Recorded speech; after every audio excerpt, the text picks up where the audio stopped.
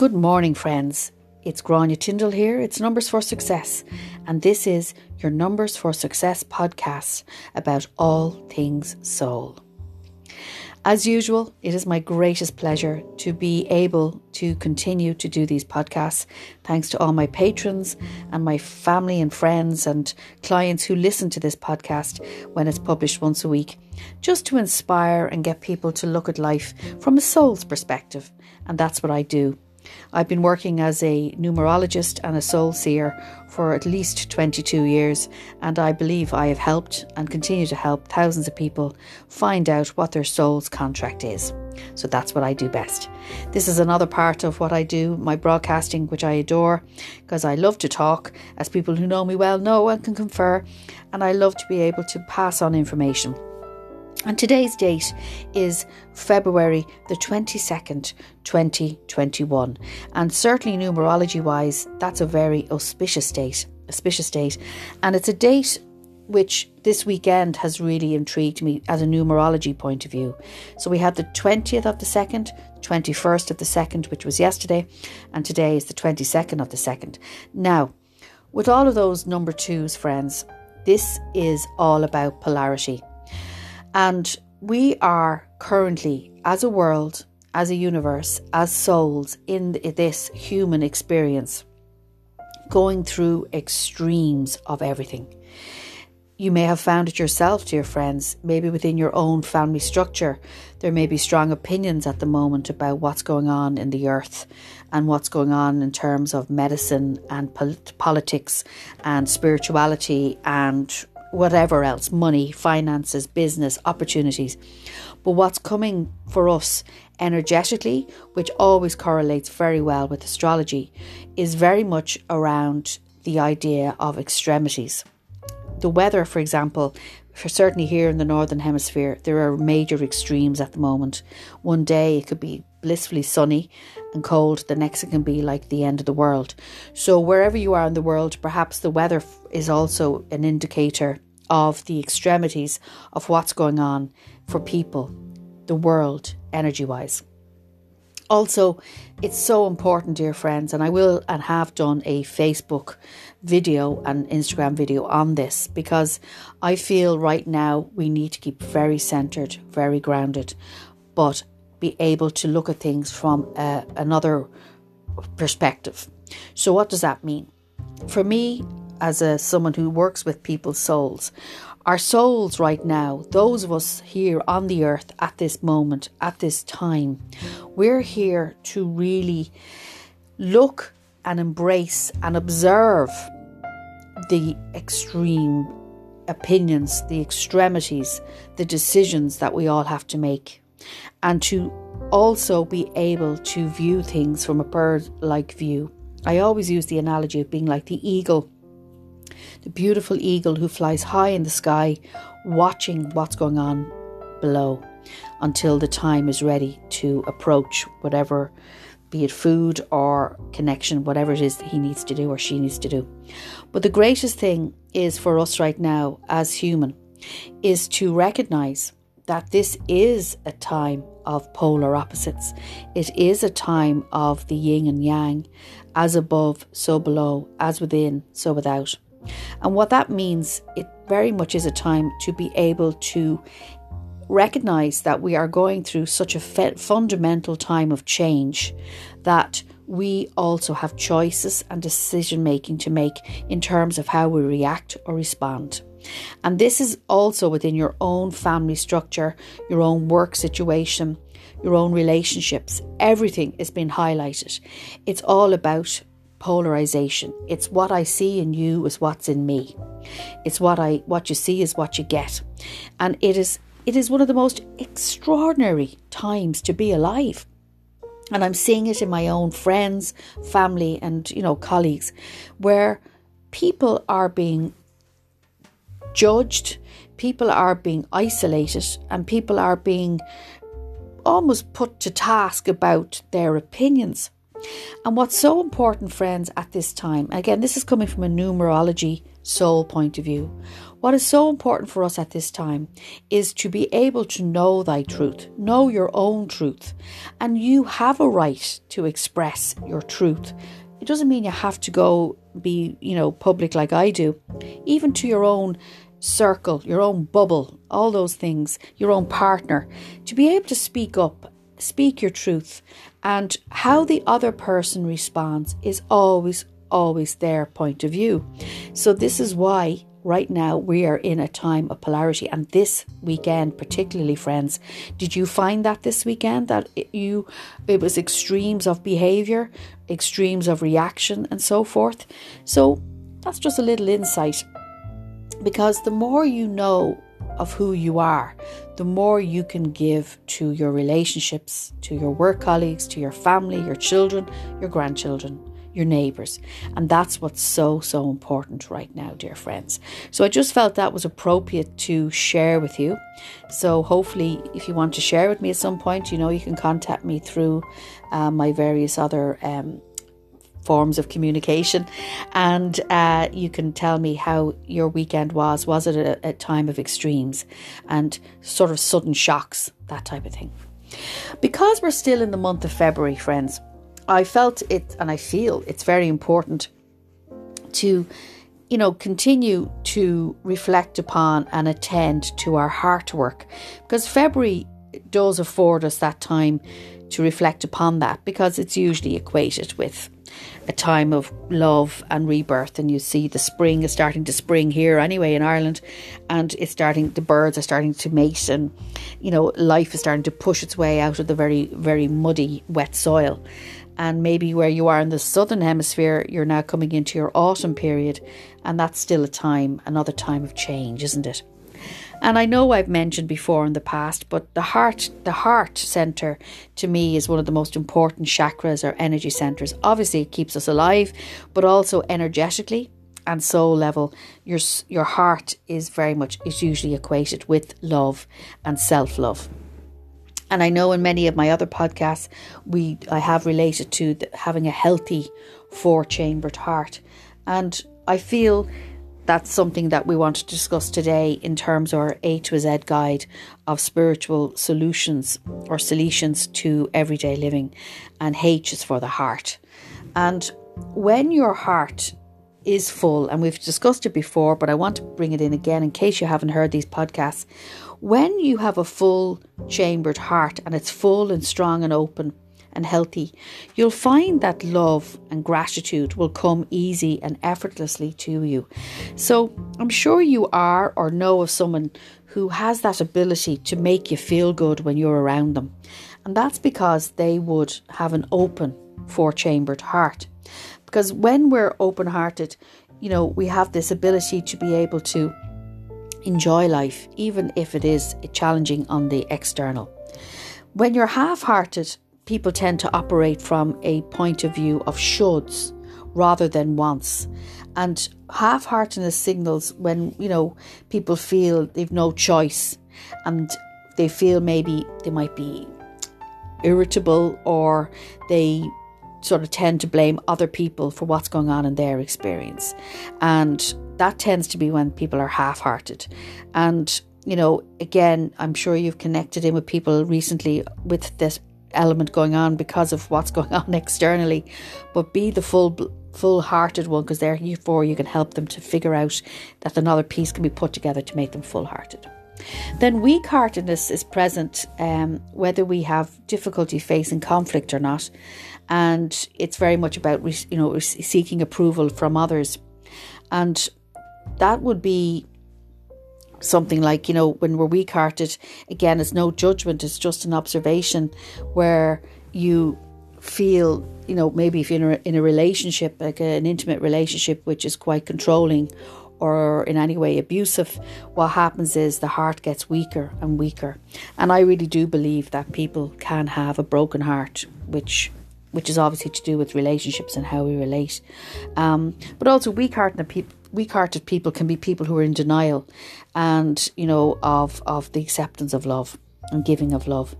And then any close-heartedness in our nature shows us where we are still holding on to old resentments or grudges or victimhood or martyrhood, and where forgiveness work is really needed. And when our hearts are closed, and I've seen this a lot with people, there's a great sense of blaming and being critical of others and critical of yourself. And the question again, it goes back to, as I say all the time, to the forgiveness work. It does not mean you have to forgive bad behaviour. It means you're willing to let it go or not hold on to the story.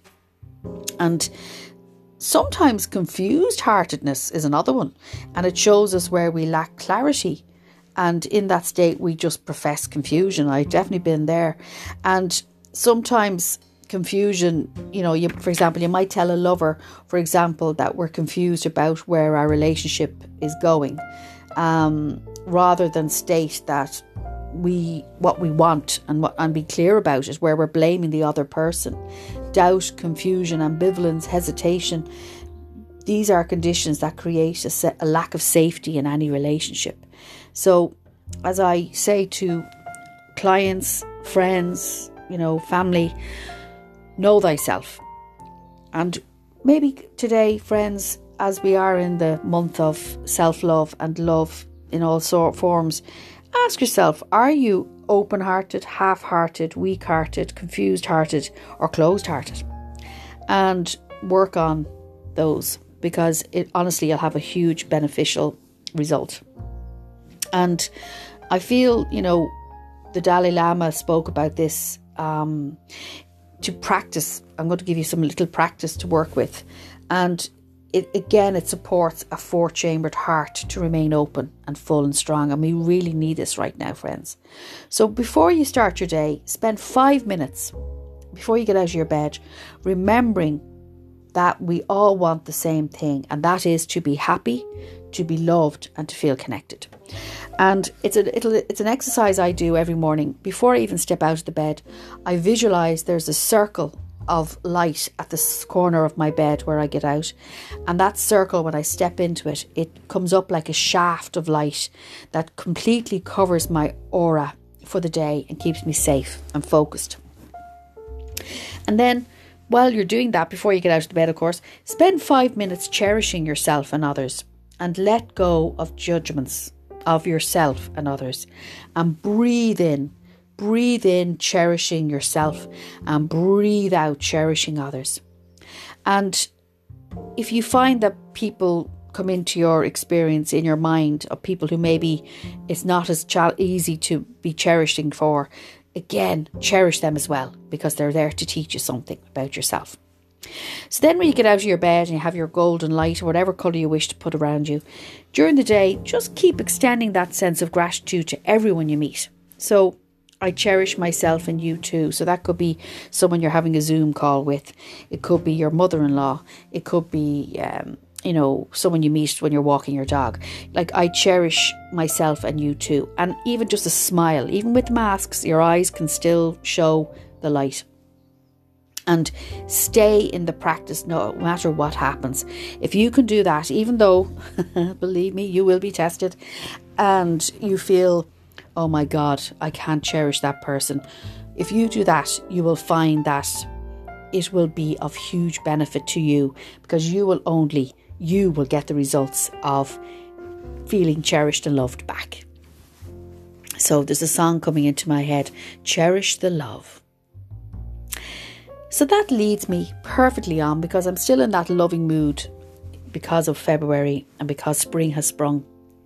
And it's the lost arts of love. And there's a quote I wanted to start with, and it's this: for believe me, the more one is, the richer is all one experiences. And whoever wants to have deep love in their life must collect and save for it and gather honey. That's a quote from 16th century. I thought that was quite beautiful. So, did you know, believe it or not, the art of arranging beds or changing the sheets on beds are one of 64 romantic skills mentioned in the Kama Sutra as essential when preparing for love's arrival. Did you know that? So, like the Bible, the Karma Sutra seems to be one of those books that everyone has opinions on, especially if one has never read it.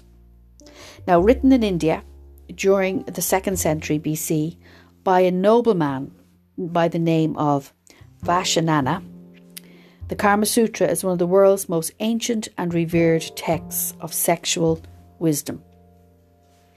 And during the 1960s and 70s, like portions of the Karma Sutra were basically shown in various publications for detailing all the different sexual positions that one could attempt if one had the ability.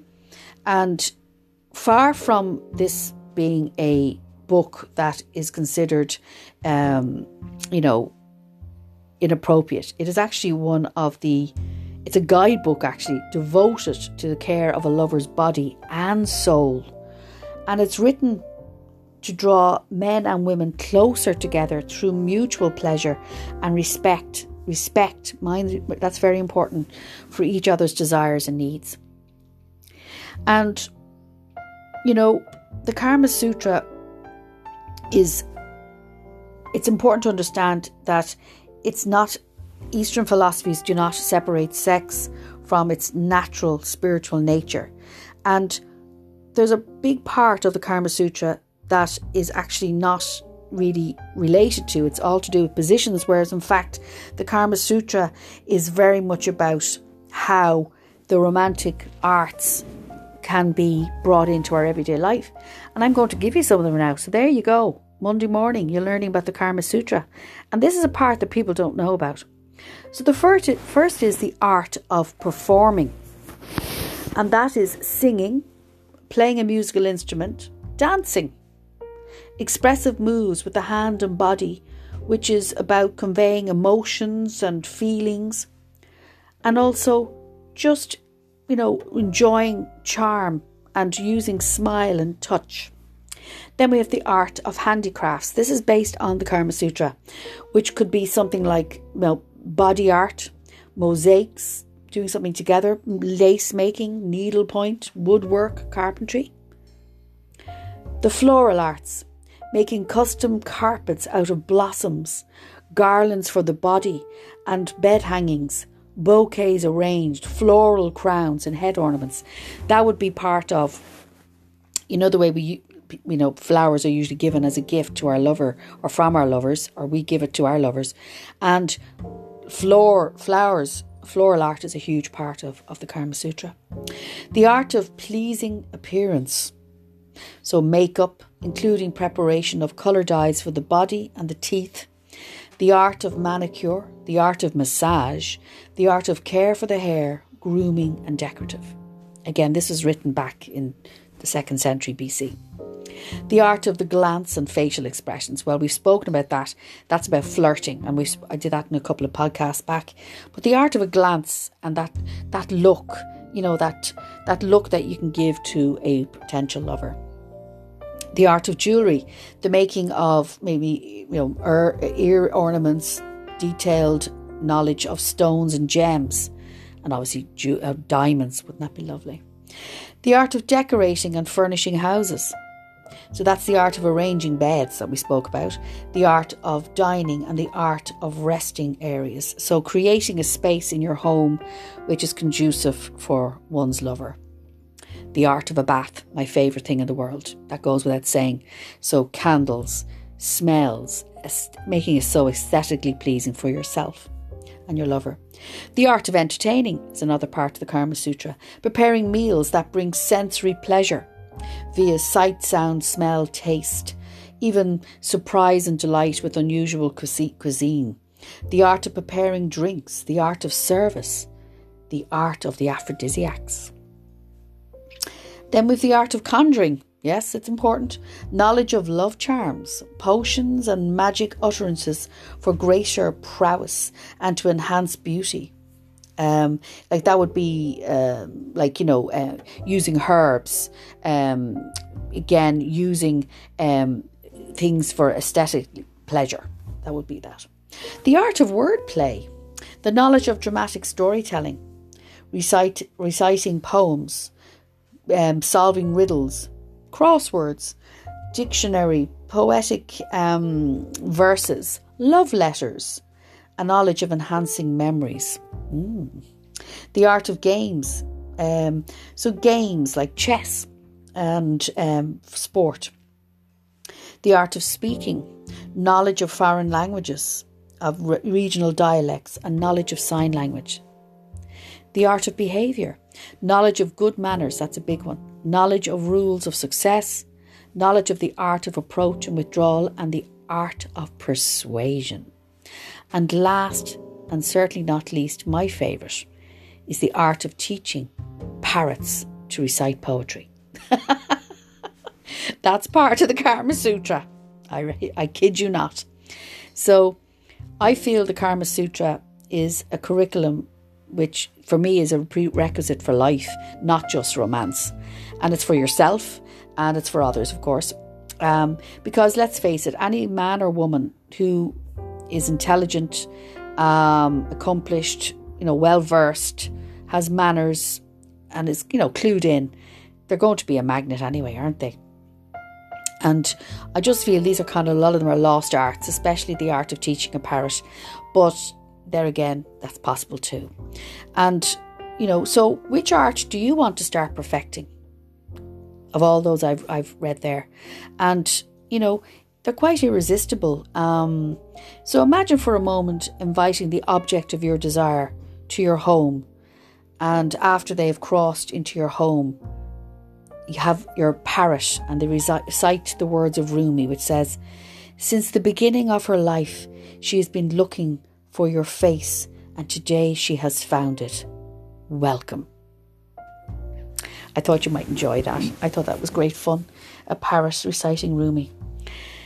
So friends, maybe pick an art from the Karma Sutra that you can use for your own life, because your life is really what you're meant to have a love affair with anyway. And just before we finish the podcast, I just want to give you a message for your week. And your message this week, dear friends, is the simple word strength. And strength comes from many sources. And staying strong brings confidence, conviction, and a balanced body, mind, and spirit. So spirit has its own unique and beautiful way of replenishing your soul with strength on a continual basis. You're never really alone, as spirit is always with you. And that is the truth, dear friends. So have a wonderful week. Be open to being an observer as well as a contributor. Get the balance in this week. Know that you are loved and enjoy the Karma Sutra. Until next week, much love.